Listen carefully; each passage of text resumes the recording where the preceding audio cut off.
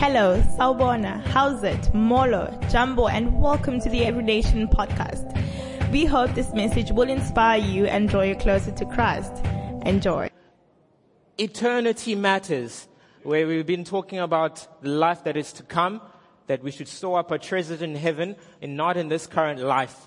And it's been a very exciting series. It's been a very inspirational series. I mean, like Pastor Wayne's last message on calling was a very awesome message.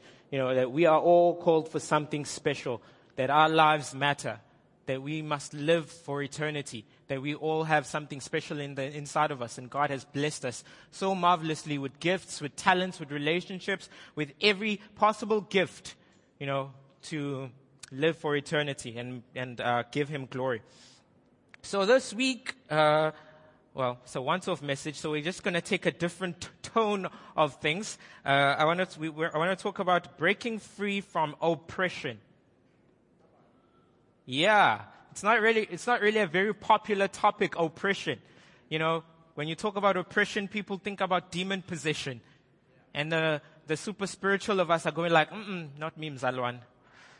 No. I'm a tongue-speaking, devil-kicking Christian. This is not my portion. It's not none of me. I'm out of here. So I beg you, please this morning, don't switch off. Let us engage with the Word. Let us hear what God has for us, and let us be attentive. And for some of us who automatically think when we hear the word oppression, we think political oppression. I'm not talking about that oppression. Pumlani made sure that I remember that throughout this whole entire week. We are not talking about political oppression. Okay? Even though elections are coming up and Eskom is doing its thing, we're not talking about that.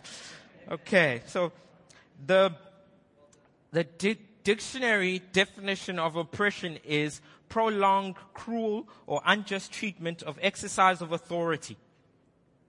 You know, when I was thinking earlier on, I was just, certain things go up in my head. You know, I think differently.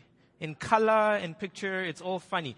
When I was thinking about oppression, one thing that came into mind, tight shoes.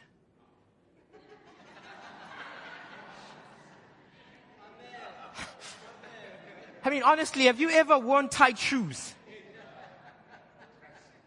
They just like grip your toes. And they're like there.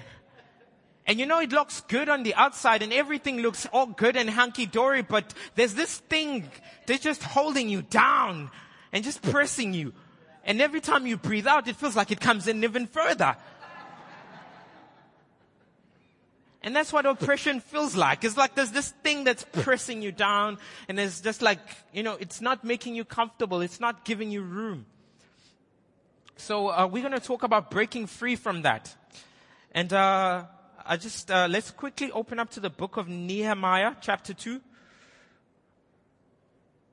Just as you quickly page to chapter 2, we are going to do a little bit of a trip through Nehemiah, but I'm going to skip and do a little bit of jumping here and there. So I'm just going to give you some context of what you've missed out in the first chapter. So the Jews have been held captive in Babylon. So they've been held captive by the Babylonians. And now that the captivity is almost coming to an end, it's like, It's like 91 and all of those years where black people are allowed to go back to go to white schools and all of that. So it's a little bit relaxed. So some of the Jews were able to go back to Jerusalem. So Nehemiah meets one of his friends and he asks him, so what has happened of the Jerusalem, the city, which is so precious to them? It's the city of David, it's the city of promise, it's the city that God has given them. And they tell him that it's in utter ruins. It's a mess. It's in a total state. And he's devastated by it. So that's where we pick up in chapter 2, verse 1. And it came to pass in the month of Nisan, in the 12th year of King Artaxerxes, when wine was before him, that I took the wine and I gave it to the king. Now I had never been sad in his presence. Therefore the king said to me, why is your face sad, since you are not sick? This is nothing but sorrow of heart. So I became dreadfully afraid, and I said to the king, may the king live forever. Why should my face not be sad when the city, the place My father's tomb lies waste, and its gates are burned with fire. Then the king said to me, what do you request? So I prayed to the God of heaven, and I said to the king, if it pleases the king, and if your servant has found favor in your sight, I ask that you send me to Judah, to the city of my father's tomb, that I may rebuild it. Then the king said to me, the queen also was sitting beside him, how long will your journey be? And when will you return? So it pleased the king to send me, and I set a time. So what happened is that Nehemiah was devastated by what has happened to his hometown, and he was praying in the chapter before, in chapter 1. He prayed and he mourned, and he was fasting. So he was totally sad. And then when he comes before the king sees that his countenance is kind of down, and then the king gives him the right to go back to his hometown. And when he gives him the right to go back to his hometown, he also gives him provision to go to rebuild the city. So he gives him utterly everything that he's prayed for. Like his prayers were answered. All that he was trusting for is coming to pass. He's excited. He's about to go back to Jerusalem, and is about to rebuild it. It's sort of like a new year, new me, new resolutions for him. He's really amped out to go and rebuild. It's sort of like how we start the year off, where we're so excited. It's like, everyone's always so excited. And everyone, when they come to work, they even pack a lunch box. They don't, buy from the canteen or whatever. It's a new year. I want to eat healthy. I'm going to do great. Even the varsity people this year, you just decided, I'm going to cover my books for once, and I'm going to be proper. I'm going to have a timetable. I'm going to start attending. I'm not going to dodge any lectures. It's going to be a new year. I'm going to pass my modules. It's going to be great. We all start off with that excitement. I mean, like there's that little chuckle because we all know what's coming next, right? As we start off with this excitement of, yes, God, I'm trusting in you. You have answered. You have provided. You have been good. And we have these new resolutions. And some of us have new resolutions when it comes to our work, when it comes to our studies, and when it comes to our families, and also when it comes to our relationship with God, where we feel like this is the year. I'm going to grow closer to God. I'm going to pray more. I'm going to read my Bible more. I'm going to do all these things more and more and more. And we have these things set before us, and we kick off the year. And even the series that we were kicking off the year with were quite exciting. We were talking about spiritual fervency. And we talked about living for eternity. Exciting stuff. And we're really excited for the year. Jump to verse 18. So Nehemiah goes to Jerusalem, and then he meets some of the people that are living there in devastation. So he tells them his good news. It's like, guess what? God has given me favor. So he says to them, and I told them of the hand of my God, which had been good upon me, and also of the king's word that he had spoken to me. So they said, let us rise up and build. Then they set their hands to do this good work. But Sanballat of Horat, Tobiah the Amorite official, and Geshmi the Arab heard of this, and they laughed at us, and they despised us. And they said, what is this thing that you are doing? Will you rebel against the king?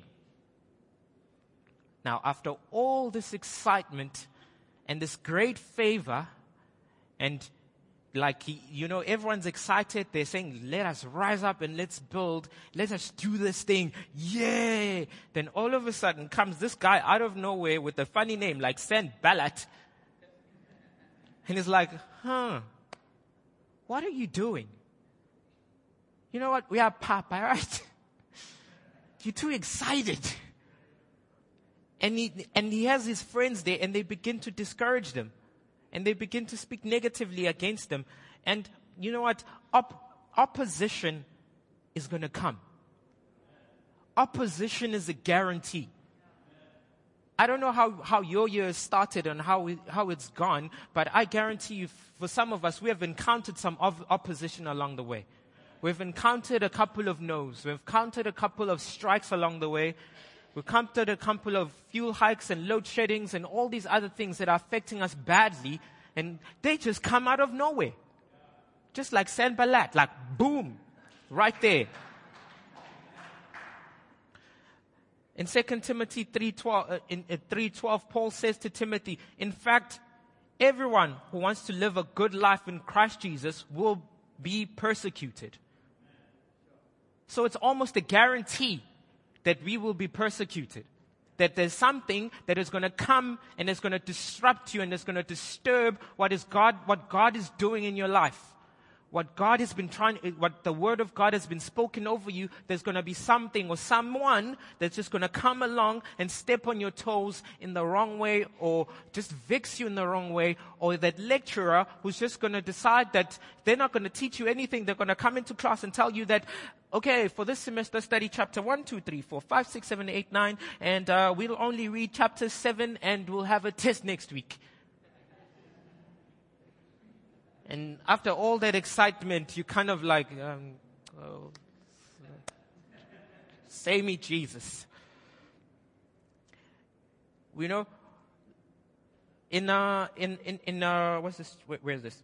In Luke 8, Jesus tells this parable of the seed and the sower, where the sower comes and he drops, where he plants a seed, and different things try to hinder it. And one of the things that he says is that when the seed is planted, thorns and thistles came up and they begin to choke the seed. You know, at the beginning of this year, we've all have some promise. We all have some desires that, we want to achieve certain things. But certain things are going to come up and they're going to choke it. Different things, pressures of life are going to come up. Expectations, family pressures, work pressures. That boss that you don't like so much. That coworker who just, doesn't know what to, just their mouth needs some Colgate. And sunlight. It's just going to come up. And it's going to really try and choke the word and choke what God has put in the inside of you.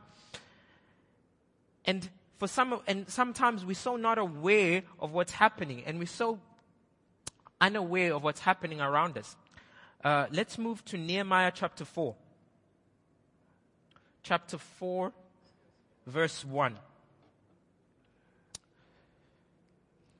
So it happened when Sanballat heard that we were rebuilding the wall, that he was furious and very indignant, and mocked the Jews. And he spoke before his brethren and the army of Samaria, and said, "What are these feeble Jews doing? Will they fortify themselves? Will they offer sacrifice? Will they complete it in a day? Will they revive the stones from the heaps of rubbish, stones that were burnt?" Now Tobiah the Amorite was besides him. And he said, "Whatever they build, even a fox going up on it will break it down, will break down the stone wall." Now, just out of nowhere, Sanballat and his friends decide, you know what, let's bash them, badmouth them. And if you look at this, the Jewish settlements were in ruins. There was no hope. It was like, yes, I have tiny little bit of hope because God has said something and has given me favor with the king. But when I look at the situation, it's heaps of rubble. It's burnt. The people are afraid. We're all scattered. And these people just come up and be like, "What are you doing?" Like, seriously, what are you doing? What is this little thing that you're doing? Look at this little wall nyana of yours. Look at that. Even a fox can knock it over. When we start and we have times where people will come up to us, or situations will come up to us which will discourage us. They'll come against us and will come and oppose us. That you've been trusting God for a breakthrough, and you've been coming to church, and you've been faithful, and you've been really trying to get to know God, and you've been engaging in the Word, and then maybe a friend comes along and be like, "Where are you going?" "To church." "Where now?"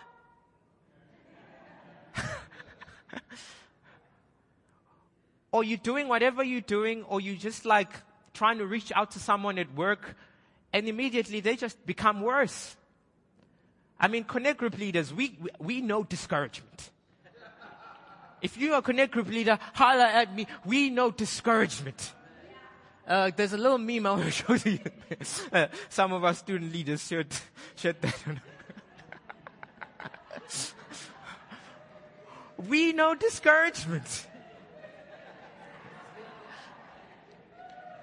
When you're busy trying to get people, you're excited, you've got your iConnect ready, you're amped, you're prayed up. Come guys, let us sit. No one shows up. You got your one-to-one, you got your purple book, you're calling this person, you're texting them, come, we're going to do the one-to-one, we're going to do the purple book, it's going to be great, it's going to be awesome, you're going to get to know God, you're going to go, the fullness of God, the riches of His glory inside of you, it's going to be great. They don't show up. Or they just turn out worse. I mean, I kind of have like a little bit of a streak with this, over several years. This is really funny. I mean, like I actually laugh at it because it happens so often. You know that I often like start discipling someone and they're like, yeah, I really want to know God.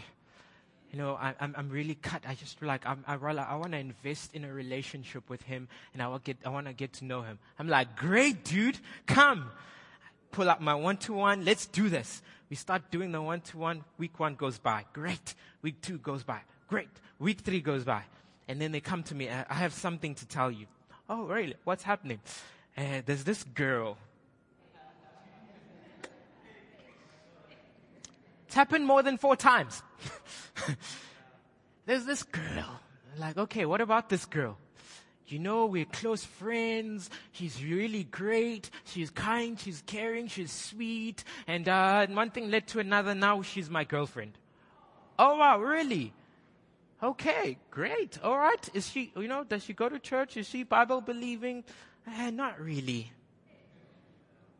And then all of a sudden, dude goes from, I'm serious, I want to get to know God, I just want, I want to be great, I want to really know what God has out for me, to becoming, I have this girlfriend, and now my girlfriend is telling me this, and I'm telling me that, and and all of a sudden, poof, dude's gone, out of church.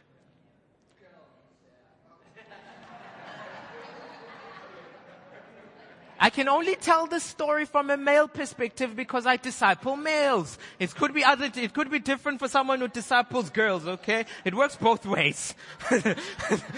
It works both ways. It's not exclusively towards men only.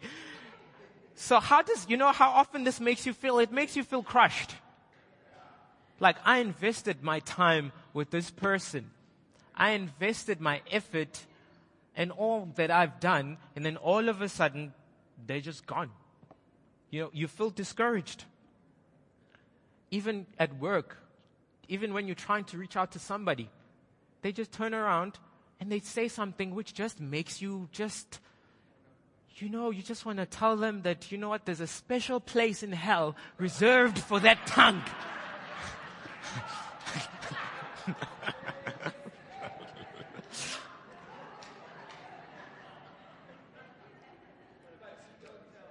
But you don't tell them.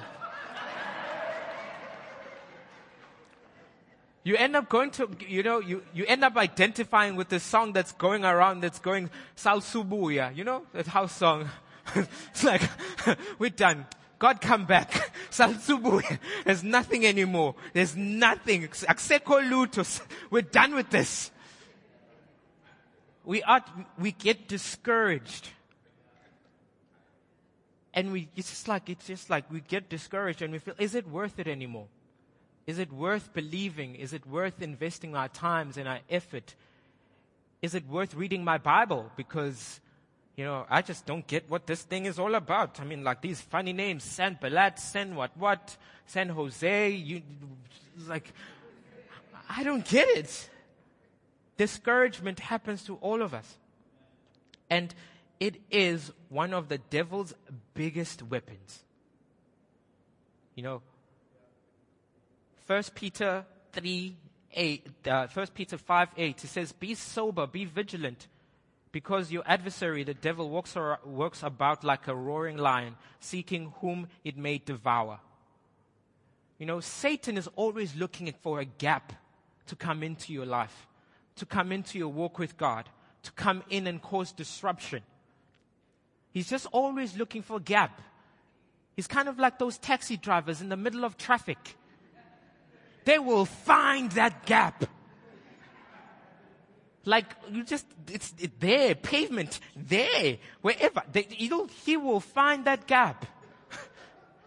He's looking for that gap in your life. Wherever it is, wherever there's an opening, wherever there's a place, he's going to stick his foot in right there. He's going to come in with a different thing or whatever it is. It could be discouragement. It could be lack. It could be robbing you or stealing your finances or taking away or whatever or taking away anything that is happening in your world. He's always looking for that gap. We've got to be vigilant. We've got to be sober. Let's jump to chapter 4, verse 7. Oh, Nehemiah, why does he always have to start these things? And now it happens. Maybe he was just too overwhelmed with all this drama that's happening to him. It's like, so it happened. And it happened. And it happened. So verse 7 says, now it happened when Sanballat, Tobiah, and the Arabs, the Aramite and the Ashdites heard that the wall of Jerusalem were being restored and the gaps were beginning to be closed, that they became very angry. And all of them conspired together to come and attack Jerusalem and create confusion. Verse 11. Also our enemies said, because before they know it and see us, we will be right there amongst them, and we will kill them and put an end to this work. Then the Jews who lived near them came and told us 10 times over, wherever you turn, they will attack us. Now they started off by discouraging and saying bad words and just causing the courage and the confidence of Nehemiah and his friends to just wane a bit, just to pull it away. But Nehemiah continued building. He continued building. And then the walls were starting to close and the gaps, it's starting to look like something. I'm sure Nishnash or whatever his name was, he's very disappointed about his Fox comment at this stage. And they see that their plan's not working, so they decide to threaten them.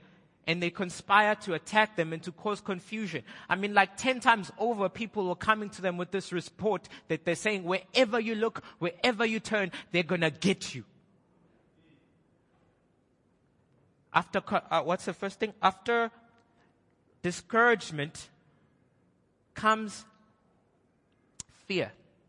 The enemy will use fear and frustration to knock the word of God out of our lives, to knock the hope out of our lives, to knock whatever we are trusting God for out of our lives, to knock the work of God out of our lives. Where fear becomes a thing. When you're busy studying and you're trying to get your degree, then all of a sudden someone comes and says, you know what, graduates don't get a job these days. This thing you're doing is a waste of time. When you're working, then all of a sudden, there's threats of retrenchment. There's talk of downscaling. The economy is not doing so great these days. Any day now, you might see job losses. The fuel price has gone up. The cost of living, it's too much. If you want to see fear, just go look at the news. I mean, like, I think they specialize in this thing called fear. Every time you go there, it's like, if you look at the economy, South Africa's growth rate is 0. something. It's really bad. It's really bad. There's really no hope. It should be at 6 what, but it's just not looking down. There's downscaling in the agricultural sector, whatever sector, manufacturing, and all of that. And then, if you think, okay, if it's not the economy, Eskom. The whole day, every day. They even have special people to come in and give a testimony of how bad load shedding is. Like, do you guys understand that it's happening to all of us? I mean, like, no one has a monopoly on load shedding. It's not like someone else's problem. It's all our problems. So if you're going to show someone busy saying, I'm so frustrated, I've been trying to study all day, and then the power goes out and the Wi-Fi goes up, we're like, ditto, dude. The idea is that we become scared and we lose focus of the things that matter. That we shift and we look to things that don't matter, and that we live a life that is in perpetual fear. Oh, the crime rate. Oh, this. Oh, that. Oh, this. Oh, that. Where your constant thought and your constant mind's meditation is no longer on how good God is. It's on how bad the situation is. On how bad the country is. How corrupt the government is. It's bad, bad, bad, bad, bad, bad. I don't know about you, but have you ever been around people who like complaining?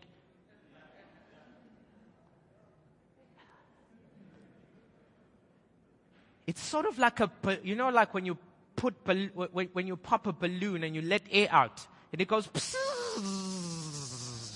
pah.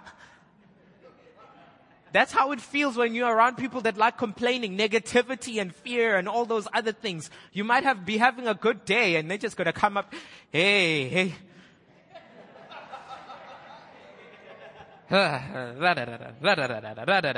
Nothing positive ever comes out of their mouth. It's really bad, hey? It's really bad, hey? Hey, Shubil. And you walk away from there and your immediate feeling is no longer like, yay, God is good. It becomes, nah. Oh my goodness, I really have to study for this test. Oh my goodness, am I really going to get fired? I wonder who's next. It better not be me. Where fear and frustration creeps in. When we get frustrated, one of the things that frustrates that happens is we get attacked in our sleep. We have these funny dreams and all these things that steal our sleep. Now, I remember this one time when I was still kind of new in this Christian thing, and I was, every night I would be like, God, the following morning I'm going to wake up before the sun rises. I'm going to be up and I'm going to be having my quiet time. You'll see. And I'll go to bed, and then I'll have insomnia. Tossing and turning, couldn't sleep. Probably fall asleep at 4 a.m, and all of a sudden, before I realize it, it's way early. I was in varsity, so it's 7, and I'm still in bed. And I wake up about, oh. Like, have you ever noticed when you have a bad night's sleep, your day is just not good. You're just not great. It's negative, it's sad, it's depressing, it's all of these things that is just not, they are not good.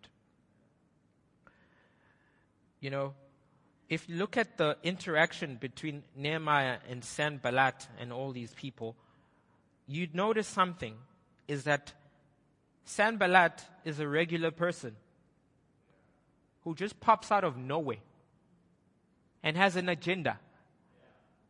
He pops out of nowhere. Our immediate thought would probably be like, it's just, he wasn't loved as a child. He's got issues. Some people are just mean. And our response will be in the natural only. We sometimes when we're going through these things, we can only respond in the natural. Like, no, he's just a bad boss. He's stressed. It's all of that. We rationalize it in the natural and we respond in the natural. But I want you to notice Nehemiah's response. Nehemiah's response was never in the natural. He did not respond in the natural first. If you go back to chapter 2, verse 19, when Sanballat initially gives his threat and says, what are you doing? Are you rebelling against the king? You pathetic little Jews, according to him. Chapter 20, Nehemiah's response. So I answered them and said to them, the God of heaven himself will prosper us. Therefore, we, his servants, will arise, build, but you have no heritage or right or memorial in Jerusalem. His response was not a natural response. It wasn't a hamba or gabi, or it wasn't, I'm not going to talk to you, I'm going to give you the silent treatment. I'm just going to avoid you. His response was not in the natural. He started off by saying, our God, the God that we serve. Jump back to chapter 4, verse 3. And then, what's this guy's name? Tobiah was busy saying the fox will knock your wall down. Nehemiah responds, verse 4. Hear, O our God, for we are despised. Turn their reproach on their own heads. Nehemiah's response was spiritual first. He responded by praying. He responded by faith. He responded by God, not the circumstance. God, not the fear, not whatever is happening or whatever. He didn't really pay much attention to these people. He wasn't really much into all these things. He was aware of their little tricks, but he never ever took them to much thought. Verse 9, after they give them the threat and they're saying they're coming to kill them, chapter 4, verse 9. Nevertheless, we made our prayers to our God, and because of them, we set watch against them day and night. The response was, nevertheless, we gave our prayers to our God. The thing about spiritual oppression and the devil is that he is so sneaky. You'll never see him coming. And you'll never understand. It feels like life is just happening to you. Like you're having a bad day. Like people are just being mad at you. Like this is happening. It all feels natural. It all feels like it's a part of life. It's a situation that everyone goes through. I mean, lately we've been having this talk over the country where we've been talking about mental issues. We're talking about depression and all of that. And you know, like the world's response to most things is this acceptance thing. I don't know. It's like we accept it. First thing, depression is a part of life. Which literally means pack it up and put it in your back pocket because it's not going anywhere. It's a part of you. Live with it. Where it literally means just accept it. It's going to be a part of it. The economy is bad. We're not, joblessness. Yeah, it's a bad time. It's a bad season. It's a bad thing. Let's accept it. Where it's been packaged and it's slipped in. Just like Jesus said in Luke, he says, thorns will come up and they will choke the word. Things will come up and they will choke the word. The devil will come and he will choke whatever God is doing inside of us. He will choke it. And we will never be none the wiser.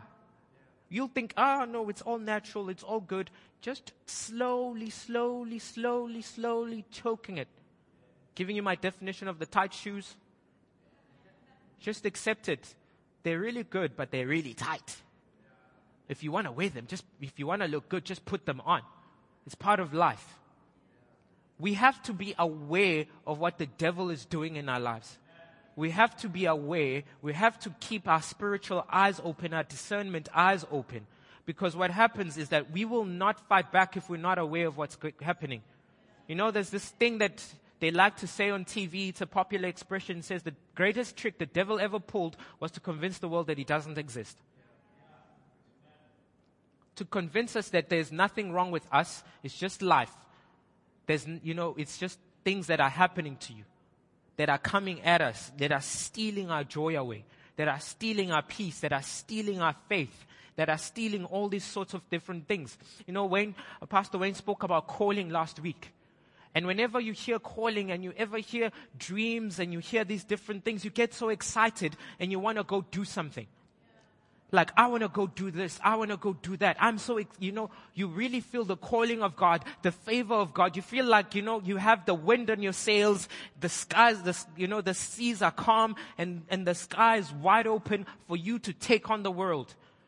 But when, without noticing, these little things come in to creep in, tiny little things, tiny little slivers, tiny little hook that will pull you back, discourage you, annoy you, cause you to feel like irritated. And one of the things that will probably irritate you the most is us church people. The devil really likes using us, but we don't know.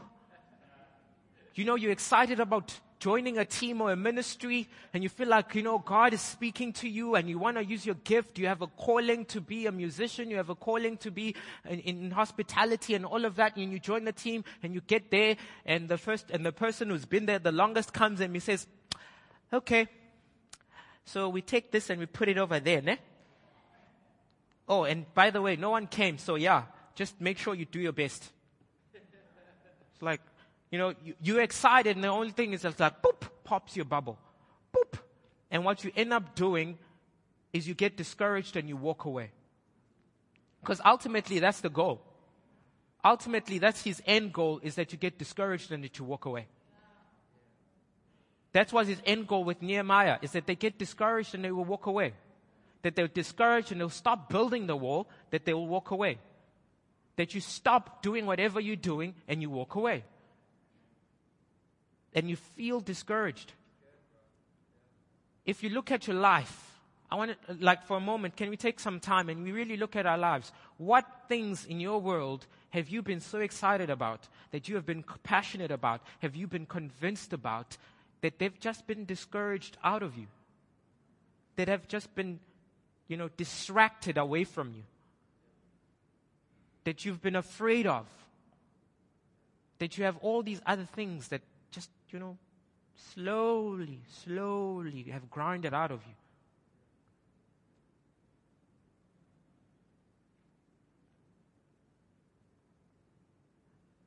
We really have to be honest with ourselves at times.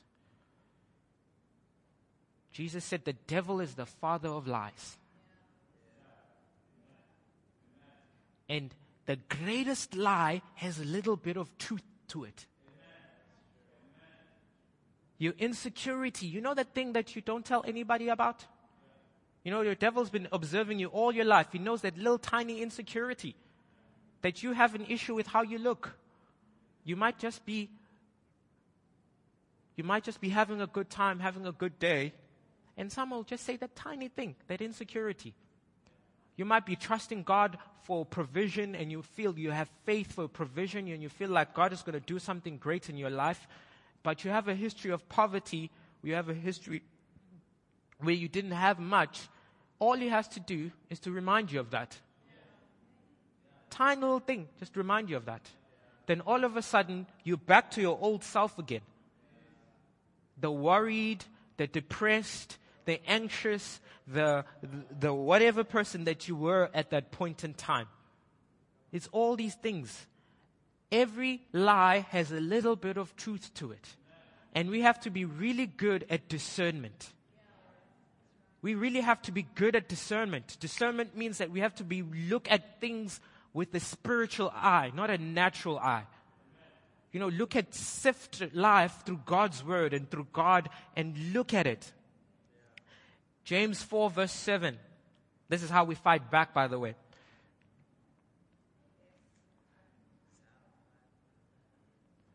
Submit to God, resist the devil, and he will flee. Submit to God, resist the devil, and he will flee. We all know that the devil is a liar. No.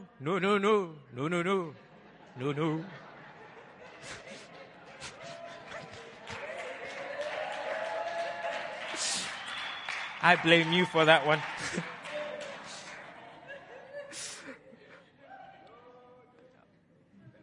But if we're not aware of his tricks, we will never fight back. We will have the greatest arsenal and the greatest weapons to fight back, but we will just sit there and let him have his way with us. And let him have his way with our thoughts, cause you to become anxious, to become fearful, to become hopeless, to become doubtful. Submit to God, resist the devil, and he will flee. I feel like Nehemiah, this is what probably was Nehemiah's life motto. Because at every turn, so it happened. This happened. Next response, submit to God. He's like, oh God. This happens. His response, oh God, my God. This God this, God that. You know, if you read the whole book of Nehemiah, it's not only Sanballat that tried to frustrate him, that tried to cause this tension to come upon his life. Even his fellow Jews were trying to do funny things and all these other things. And he constantly was living a life where he had opposition, where he had things pushing up against him. But he constantly prayed. Even to the fact that the book of Nehemiah ends with these words. If you jump to the end, where is that? Where is that? Where is that? Where is that?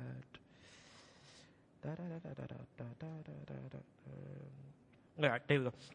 If you jump to the end, the last sentence in the book of Nehemiah says, remember me with favor, my God.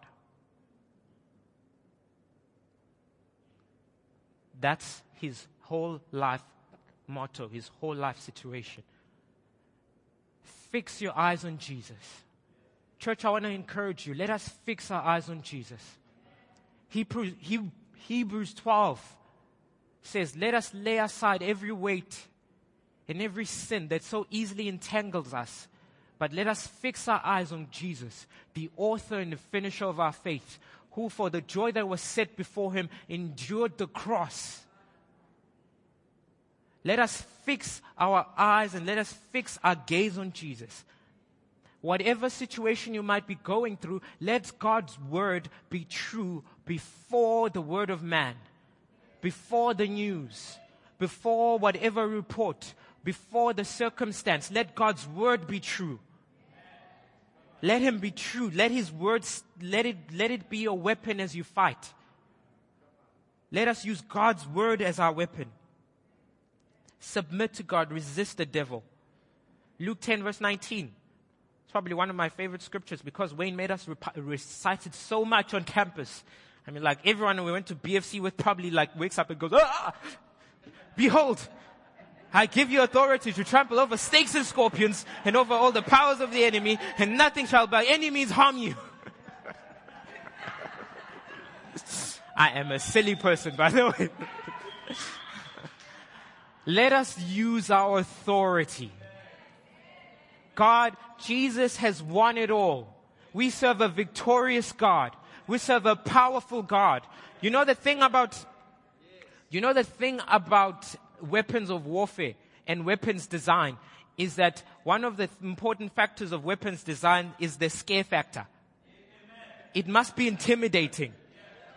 I don't know whoever designed those those guns in Star Wars really has a problem. Needs to go back to, design school because they go pew, pew, pew, pew, pew, pew.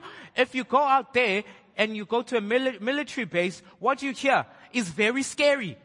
The helicopters go over you. Machine guns go left, right, and center. They don't sound like pew, pew, pew, pew. They're explosive. Military vehicles come over you. They look scary.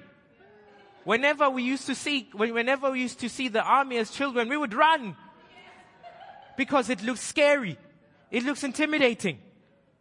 That's the thing with the enemy, is that he's trying to scare you. He's trying to intimidate you. He's trying to cause you to shrink back, to doubt, to have all these things. But let us use our authority. He's trying to make himself look bigger than he actually is. Have you ever seen cats fight? When cats fight, immediately the thing that they do when they're scared is they puff themselves up. They stretch up their claws and lift themselves up off the ground and they make themselves as big as possible. I mean, like a cat. You can literally drop kick a cat from this side of the room to that side, but whenever it feels threatened, it will go. That's what the enemy is doing to you. He's like showing his claws and making himself seem like he's bigger than he actually is. And diminishing what God looks like and causing you to shift and be like, oh, the great problems of this world. Oh, my great problems, all these things. Oh, this, oh, that, because you have shifted your focus on God. You're looking at Him. He's putting on a light show in your life. He's singing and dancing. Tiny little things singing and dancing in front of you. And if you entertain him, he will have his way. Luke 10, verse 19. Use our authority. I give you authority to trample over snakes and scorpions. Back to that funny story about my insomnia and my lack of sleep. I went to BFC and they taught us this scripture, right? And then when I went back to my room, I locked the door and I said, you know what? Listen, whoever's in here, if I don't even see you or not, by the way, I felt very crazy, but anyways, you was hyped out on Holy Spirit gusto. I was like, whoever's in here, whatever's doing this, I'm telling you to go in Jesus' name. I've had enough. And I'm gonna sleep now. And you will not distract me. And I went to sleep. Funny enough that it didn't happen. I slept so well. We need to learn to use our authority. Speak the word of God. In closing, Ephesians 6 verse 10 reads like this. Finally, my brethren, be strong in the Lord and in the power of his might. Put on the whole armor of God, that you may be able to stand against the wiles of the devil. For we do not wrestle against flesh and blood, but against principalities, against powers, against rulers of this dark age, against the spiritual host of wickedness in the heavenly places. Therefore, take up the whole armor of God, that you may be able to withstand in the day of evil. Having done all to stand, stand therefore. Having girded your loins with truth, having put breastplate of righteousness, and having shod your feet with the preparation of the gospel of peace. Above all, take up the shield of faith, with which you will be able to quench all the fiery darts of the wicked one. And take up the helmet of salvation and the sword of the Spirit, which is the word of God. Pray always, with all prayers, with all supplications in the Spirit, being watchful to the end, with all perseverance and supplications to all the saints. Pray always. You know that song by Michael W. Smith says, "This is how I fight my battle." We fight our battles in prayer. Our biggest weapons and our biggest weapons are our faith, the word of God, the authority that God has given us, in which we can truly exercise in prayer. One thing that the devil will stop you from doing is praying. If he can shut your mouth, that's it. If he can stop you from praying, he will do all kinds of tricks to make you feel like your prayers are ineffective. I don't know about you, but often when I set time to pray, you have this moment where you start off praying, right? And you start praying, and then a minute later, you kind of have this moment when you feel like, this feels ridiculous. This really feels ridiculous. I don't know what I'm doing. But you press in. And you press in. Then all of a sudden, you kind of feel this resistance. Like, there's something that says, oh, you feel like there's some resistance. And then you press in and you keep praying. Then all of a sudden, you feel this breakthrough. And you feel this victory, like, you know what, there's something, I feel like I'm pushing down stuff here. I feel like I'm breaking things down. I feel like I'm winning here. And you press through and you press through. And then finally there's this great release where it feels like, poof, it's done. It's done. And then we walk away. But the thing is that most of the time what we do is we start and we just finish right there at that moment where we feel like this feels ridiculous. I'm sure God knows all my needs and He's heard me. He'll cover me. God bless me. Amen. We need to press in, church. We need to press in. The warfare that we not fight is not a physical warfare. Let us therefore not only respond in the physical, let us also respond in the spiritual. Let us respond in prayer. Can we all stand to our feet? Oh, what a great word. Thank you, Spor. Let's give him a hand for laboring.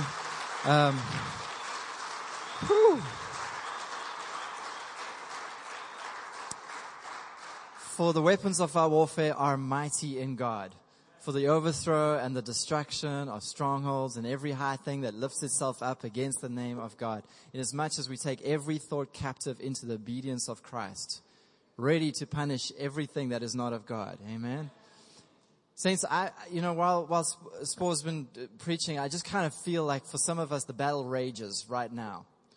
And maybe you're in that place where, man, it's just battle. And you're struggling with oppressive thoughts that are holding you back, thoughts that are attacking your identity in Christ. Maybe they're thoughts that are attacking your destiny in Christ. Or maybe your thoughts attacking just the way you think about people or circumstances that you're going through right now, or maybe your hope you feel has been drained from you or whatever. What I want to do this morning, I want to open up the altar for some ministry. As Paul was saying, one of our weapon is prayer. And what I've found often is maybe you've just been sitting here and going, oh, I'm in a spiritual battle. I'm one of those people like I just... I can't be, he can't be that bad, and he's can't be really like, it's not really a spiritual, maybe it's just me and I'm not eating right or whatever. Sometimes you think it's just you, but as you go through a sermon like this, you realize, hang on, there's resistance here. And what you need to do in a moment like this is you have to respond. And typically what I find is a good way to respond is to put the lights on and say to somebody, this is what's happening in my life. This is where I feel like the enemy's coming in. And what you do in that moment is you let the light shine. Because the enemy loves to work in darkness, and he loves to isolate us. He likes to make you think that you're the only one with this thing and you just have to get through this by yourself. But when you come to somebody and you say, I'm struggling with this thing, now there's light. And then when the Bible says when two or more agree, it is done. And so I want to create a moment for some light and for some agreement here in the house, and for you to walk out of here getting the victory that you need. So we're going to open up just the altar. Avi, you're welcome just to put some music, ministry music in the background. But I'm also going to close the service here because we're out of time. So if you want ministry, you're welcome just to come up to the front. You can even come up now. But I'm going to pray, close the service. You're welcome to join us for tea and coffee. First-time visitors, remember there's a connect zone for you. But if you need ministry, if you need some light, if you need some agreement, come. Okay. Father, thank you for this word. Thank you for turning on the lights for some of us this morning, Lord God. Thank you that you've given us the victory, Lord, that you called us to walk from victory to victory. Father God, that we do not have to live under the oppression of the enemy, Lord. He is a defeated foe, Lord. And you've called us, Lord God, to walk in victory and trample over those snakes and scorpions in our authority. So, Lord, I speak your blessing over this congregation this morning. I speak victory over every life, over every circumstance, Lord, over every battle that's raging right now. We declare the victory of God in every circumstance, Lord. We thank you, Lord, that we are a mighty people, Lord, called for exploits. Amen. Amen. Thank you, Sport. Come on up to the front if you need some prayer. Thank you for tuning in. For more messages like these and other resources, you can visit our website at iandurban.com. Remember to subscribe to our podcast channel to stay up to date with the latest sermons. Be blessed.